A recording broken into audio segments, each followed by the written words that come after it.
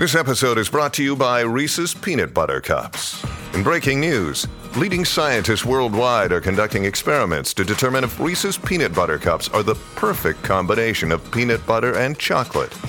However, it appears the study was inconclusive, as the scientists couldn't help but eat all the Reese's. Because when you want something sweet, you can't do better than Reese's.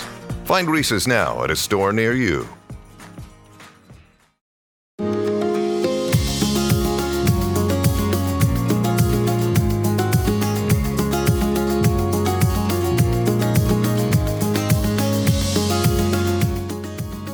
You are listening to the Thoughts from a Page podcast, which is a member of the Evergreen Podcasts Network. My name is Cindy Burnett, and I love to talk about books with anyone and everyone. While listening to my podcast, you will hear author interviews, behind-the-scenes conversations about various aspects of the publishing world, theme discussions with other book lovers, and more. For more book recommendations and a complete list of all of my interviews, check out my website, thoughtsfromapage.com, and follow me on Facebook and Instagram at Thoughts From A Page. In 2022, I would love for you to join my Patreon group. I offer at least 2 bonus episodes a month and a monthly advanced read and pre-publication author chat. For those on Facebook, I host a special Patreon Facebook group where we all chat books. Thanks so much to those who already participate, and I hope you will consider joining us. Today, I am chatting with Erica Ferencik about Girl in Ice. Erica is the award-winning author of the acclaimed thrillers The River at Night, Into the Jungle, and Girl in Ice, which the New York Times Book Review declared hauntingly beautiful. I hope you enjoy our conversation. Look, Bumble knows you're exhausted by dating. All the, must not take yourself too seriously, and 6'1" since that matters, and what do I even say other than, hey? Well, that's why they're introducing an all-new Bumble, with exciting features to make compatibility easier, starting the chat better, and dating safer. They've changed, so you don't have to. Download the new Bumble now. Welcome, Erica. How are you today? I'm good. How are you, Cindy? I am also good, and I'm so excited to talk with you about Girl in Ice. Yeah, I'm thrilled to be here. It's been quite a journey. I bet it has. I know you're at the tail end of the first round of your book tour, and that has to be exciting. It is exciting and kind of a relief. To be back home in your own house. Be back home. I'm doing plenty of stuff, but I get to do it within a 30-mile radius, which is nice. Absolutely. Well, before we dive into my questions, why don't you just give me a quick synopsis of Girl in Ice for those that won't have read it yet? Sure. So Girl in Ice is about an American linguist who is tasked to go to a very remote climate research center off the coast of Greenland, where a very young girl, has been found in a glacier. She has thawed out alive, and she's speaking a language no one understands. Now, 8 months before the novel, Val's twin brother, Andy, who was a climate research center at this very outpost, walked out, middle of the night, Arctic night, 50 degrees below zero, freezes to death. Now, Val doesn't really know if he took his life or actually just what happened. But the story begins when Val gets an email from Wyatt. Wyatt was one of the only other people up there when Andy walked out in the middle of the night. And the email tells Val about the girl, that he's found the girl, and he's basically begging Val to come up and try to understand what she's saying, because Val is a specialist in dead Nordic languages. Now, Val has her own problems. She's got her own pretty severe anxiety disorder. She's only comfortable in a few places, her home, her work. So to be even asked to do something like this feels impossible to her. But in the email is a little clip of the girl's speech. And she clicks it, but she cannot understand what the girl is saying. But she hears fear, she hears trauma, she hears a cry for help, basically. So that is really what drives her to overcome her fears and take that step and go to Greenland and try to figure out not only what the girl is saying, but what happened to her brother. Yeah, that's what it's about. And where the girl came from. I mean, I know they found her in the ice, but like her source. Yeah. Why was she there? Yes, exactly. And who is she, right? Who is she? Well, what an interesting idea. How in the world did you come up with the idea of a girl frozen in the ice and then speaking a language that no one knows? Well, I I loved writing this book so much because I feel like I was following, and I tell my students to do this. I tell them to follow their fascinations. I was actually listening to a talk by Werner Herzog, who's a famous filmmaker, and they asked him, how do you make these wild films? And he just says he just follows his fascinations. Anyway, that's the term I've borrowed. But for me, the fascinations in this book are an Arctic environment. I love writing also on the edge between what is real and what isn't. Not so much science fiction, but something that can feel close to that it might be possible. I love Arctic settings. I don't have a real explanation for why. There is a film. There are a lot of iterations of the Frankenstein movie, but in one of the Frankenstein movies, it's a black and white movie, and Frankenstein's monster it's at the end of his journey. He's bloody, he's hunted, and he's sick of humanity, and he's turning into this blizzard. I think it's Mont Blanc, and he's this big blocky silhouette disappearing into this blizzard. And there's so much that scene has haunted me, and it just has broken my heart. And I've just tried to figure out how to grab that feeling. There's something so moving to me about that. But the actual spark for the book came in the winter of 2017. I was walking behind my house, and I live in the Northeast, and it was winter. I came to a pond. We have a pond behind here, and I saw these 3 little tiny turtles, little juvenile painted turtles, and they were frozen mid-stroke. And I thought, well, they don't look alive, but they don't look quite dead either. So, I ran home, I Googled it all. Turns out there are creatures that can actually freeze, not just go into a torpor, actually freeze and come back alive. Certain alligators actually, wood frogs. There's even a microscopic creature called a tardigrade or water bear that can be frozen hundreds of degrees below zero and be thawed out 10 years and be just fine. But these creatures possess a certain cryoprotein that we do not possess. And this cryoprotein protects the cells from freezing, because when you think about it, think about an ice cube and how jagged it is and how it might break through a cell. So ironically, we can freeze an embryo. That's only 120 cells, but obviously we can't freeze people. But anyway, I ran home with this image of a girl frozen in a glacier, and I just saw her foot, I just saw the side of her foot, and I thought, she's running. What is she running from? Who is she? And then I, worked back from there as to the story. And I wasn't able to stop, So that's always a good feeling, Absolutely. And that is totally fascinating. But on top of it, then, to be speaking a language that no one understands, like, where did that component come from? To me, that was the part that was so intriguing. Oh, okay. Well, I guess I didn't want the answer to be that she was just a local person that had happened to. I mean, again, if you're thinking of it that way, you still have to buy the, speculative component that she's thought out alive, right? Or the third mystery is, what language is she speaking? Why does Val, who, speaks the language of the Vikings or understands it, does not understand a word or even a morpheme or unit of meaning of what she's saying? And I feel like I could talk about why I did that, but I feel like I'm bordering on spoiler territory. No, that's true. Okay. I just thought it was interesting. So, and I'm the first one to do the spoilers, so I have to I've been learning to, stop while I'm ahead. Wait a minute. That's a spoiler. That's a spoiler. Yeah. Okay. Well, let's talk about your research then, because you took a fabulous trip, right? That kind of inspired some of this, or at least helped inform your writing? Actually, it was more the latter. So I never go anywhere without, well, first of all, for me, I have to have an idea first. It starts with an idea, and it can't just be any idea, because as we know as writers, it has to be an idea that we're madly in love with, because we have to live with it for years, right? 4 years or something. The writing process, the editing process, the publishing process. So first comes the idea for me. Then I spend 3 or 4 months writing an outline, very detailed outline. That's the way I work, because I've written too many books without a detailed outline that have fallen apart in my 37 years of writing. And I'll never do that again.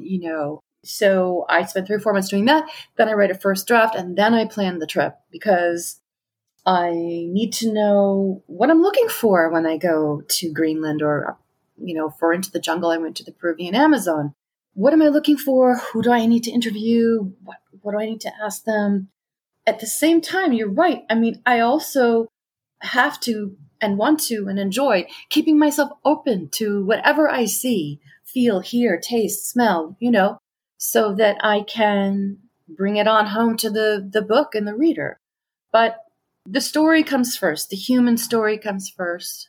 That is, the setting can be fabulous and it can be a character unto itself, as we know, but it's the human story that needs to, ground everything and is what keeps you flipping the pages, right? You know what I mean? So I think that's right. But I do think that the setting, if it's not right or it's not developed well enough, that it will pull you outside the book. So I kind of feel like sometimes they're both equally important. Yeah, you're right. Because sometimes if it's not clear, you sort of feel like you're floating along in a sort of haze with two-dimensional feeling to it or something.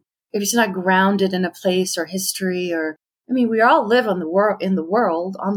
We all have, I'm sitting in my setting, you're sitting in your setting right now, and it's pretty damn real, right? And and we're writing stories, but they have to feel real. Absolutely. And especially if you're going to tackle something like the jungle or Greenland or the Arctic, where people are going to be paying attention because a lot of times they probably haven't been there. That's part of the story is the setting. And so you want to feel like you've been taken there, transported there. And I would think it'd be much simpler to write about a place like that if you'd been there. Yeah. There weren't a lot of surprises when I went there, except that I looked at the pictures, and I thought, okay, giant icebergs, nobody around. This place is the largest island in the world. It's a third the size of Canada per land mass, and only 56,000 people live there. Think about that. I live in Framingham. We have 77,000 people in Framingham alone, and 56,000 people are spread out over, 660,000 square miles. And, the ice cap is 1,500 miles north to south, 700 miles east to west, second biggest to Antarctica, and it's 2 miles deep at its thickest, and surrounded by mountains just shutting up out of the sea. And if Greenland were to ever melt, the seas would rise by 23 feet, which is so terrifying. What's also weird is the land mass of Greenland would be so much lighter, it would actually rise up. So that's totally weird. That is weird. But when I went there, I wasn't prepared for the scale of things, even though I saw the pictures. The pictures are two-dimensional, though, right? Go there and it's like, it's just jaw-dropping. And we went kayaking amongst these monstrous icebergs. They were city blocks long. They were 10 stories high. They were carved into these bizarre shapes by wind and ice and sea. And this one was like a city block long. It just looked like a caterpillar. I can't explain it. The way it was carved. Others just look like monstrous cathedrals or just bizarre shapes. And we were always hearing explosions in the distance, muffled or like gunshots. And we knew that those were calving events or just maybe. But icebergs, sometimes they flip over. It's the most bizarre, with no warning, this massive house-sized iceberg will turn in the water. Anyway, so we were kayaking this place called the Iceberg Graveyard. It's so called because for whatever reason, ocean currents would wash in these monsters, these monstrous icebergs. And we were kayaking, and I asked my guide, I said, well, what would happen if one of these, broke? He said, well, just be quiet. Be listening, because if you hear it, then you need to turn the nose of your kayak toward the sound. Otherwise, a wave will come and probably, flip you into, 30-degree water that's half a mile deep. You're like, that's not scary. And he said he didn't say you're going to live. He just said, turn your kayak toward the sound. So we just kind of looked at each other. I was there with about 6 other people from around the world. And what do you do, though? Would go home? I'm like, okay, this is fun. But that's, I guess, what I mean, because you can look at photos of that stuff all day long, but there's nothing like being right there and kayaking next to an iceberg that is the size of a huge building and a city or 2 city block long. You just can't really imagine that till you see it, I don't think.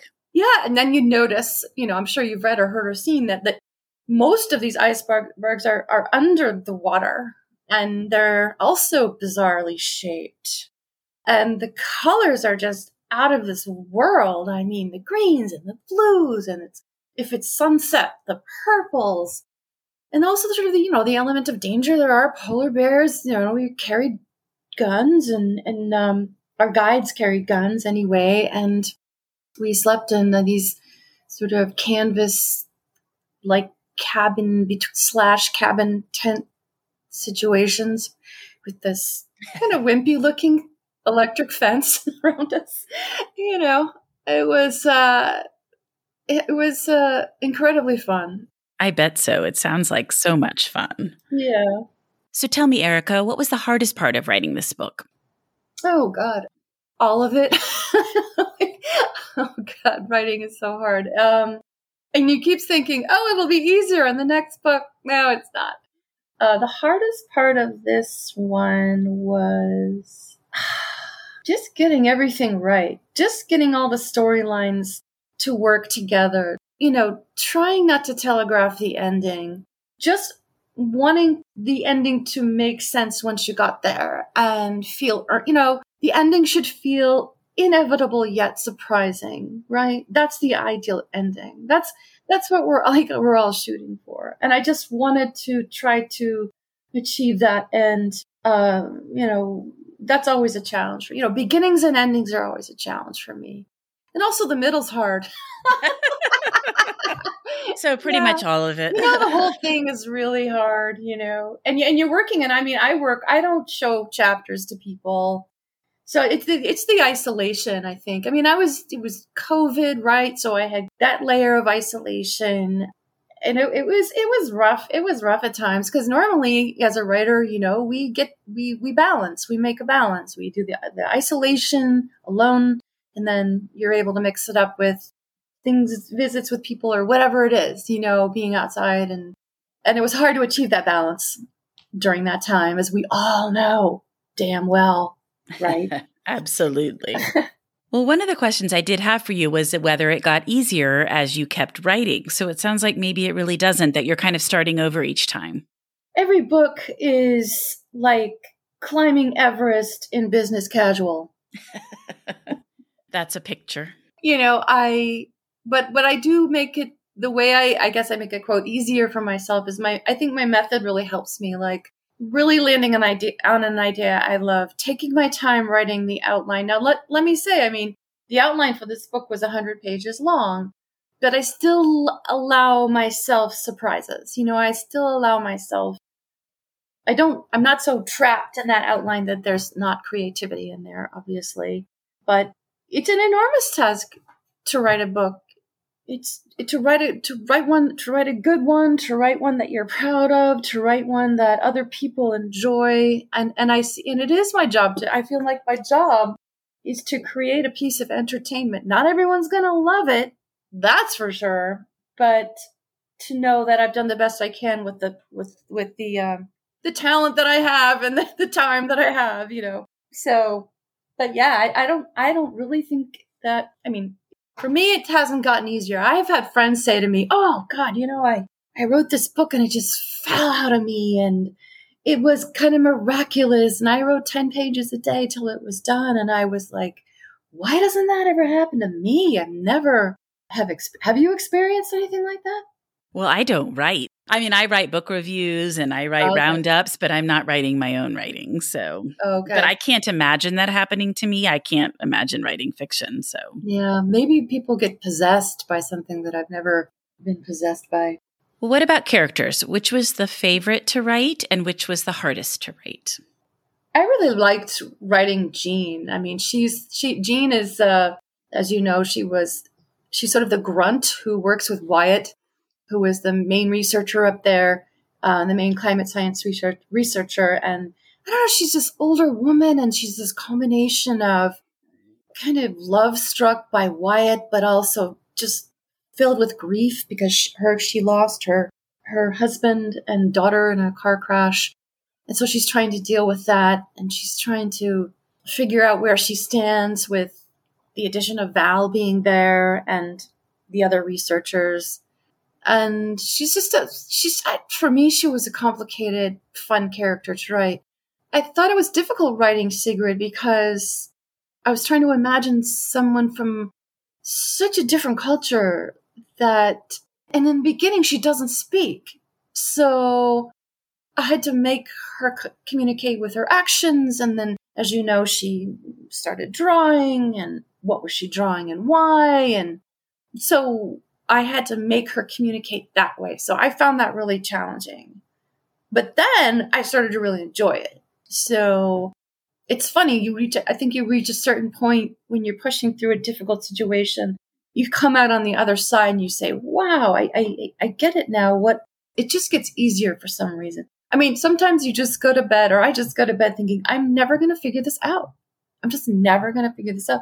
And then the next day or week I do. I guess life is like that. It's like, it's like the thing you're worried about today, Monday, whatever day it is, March 28th, I could ask you next Monday what it was. You'll be like, I don't know. I'm on to my next problem, right? I also think if I put something aside and try not to think about it, that usually in the background, my brain is kind of puzzling it out. So then a couple of days later, it will come to me and I'll be like, oh, why didn't I think of that?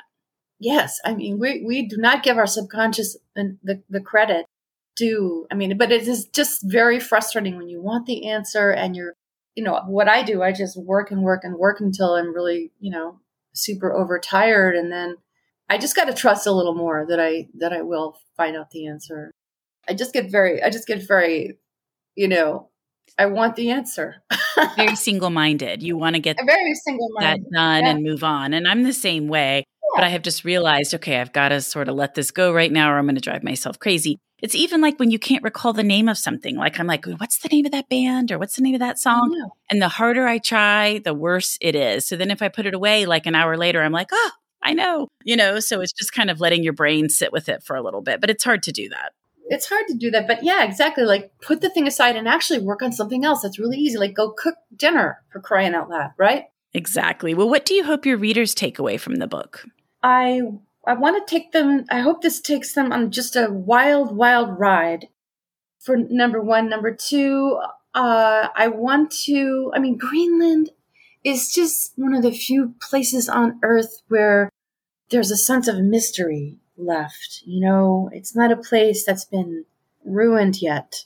So I think the human mind needs that sense of mystery and sense of wonder about the world, because we have a simultaneous impulse to solve a mystery, yet we need mystery. We don't know everything.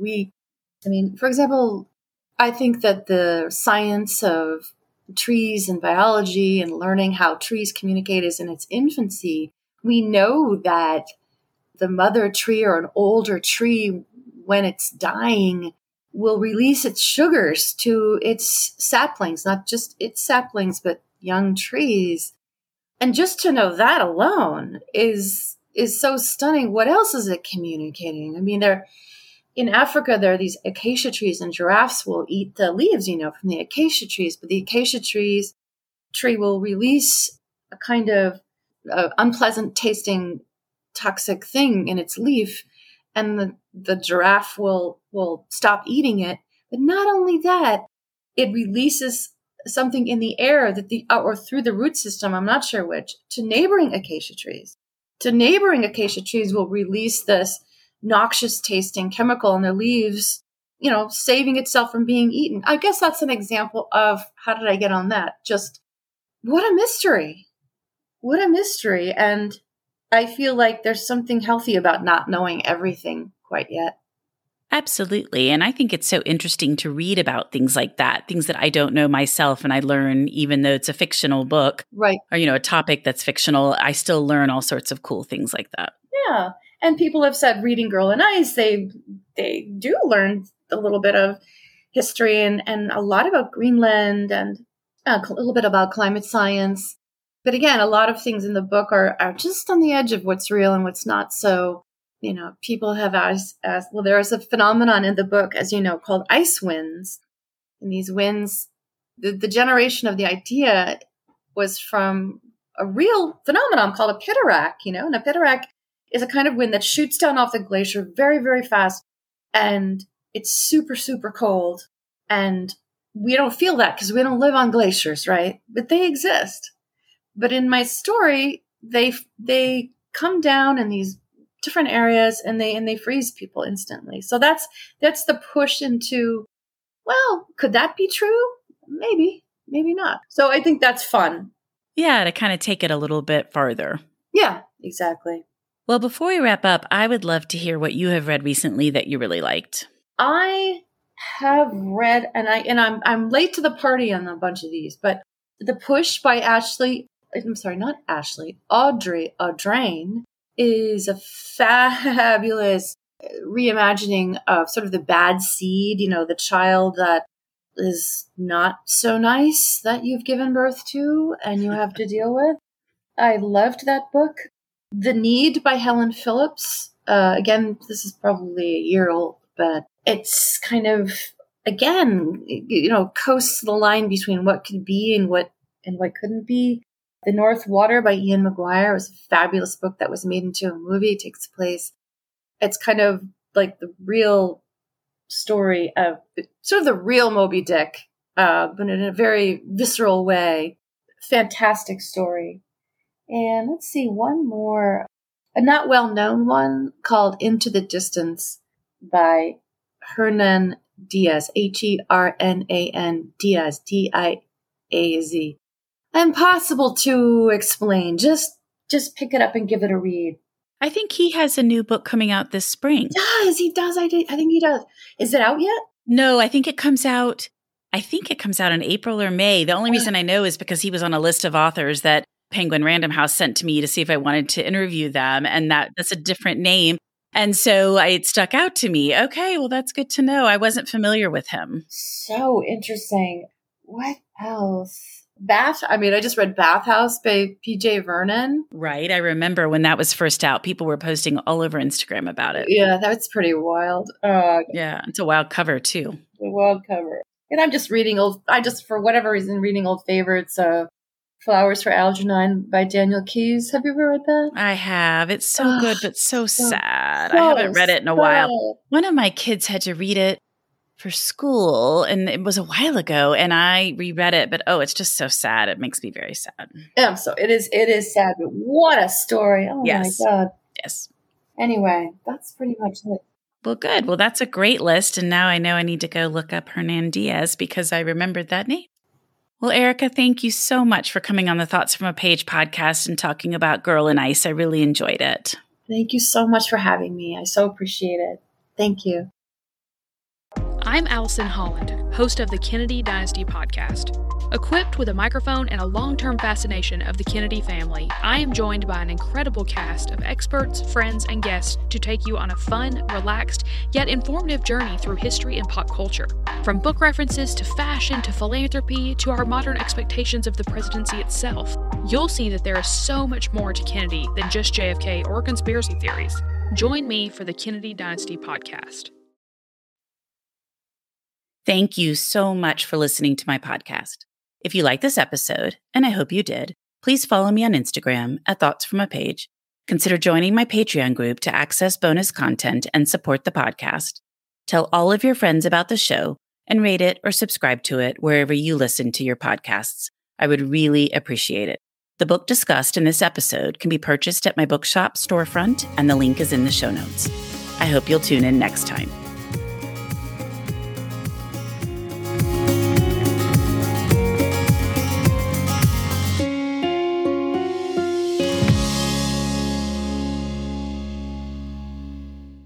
Hi, I'm Emma. And I'm Joe. And we're the Professional Book Nerds. 2 Mondays a month, we interview authors and talk about their upcoming books, what drives them, and their go-to order at the cafe. On Thursdays, we share recommendations and dive into topics readers face, like how do I actually read the books on my to-be-read list? You can find the Professional Book Nerds podcast on Apple Podcasts, Spotify, or wherever you get your podcasts. Want to learn more about us? Our website is professionalbooknerds.com, and you can find us on Instagram, Twitter, and TikTok at ProBookNerds. We hope you'll come and listen, and as always, Happy reading.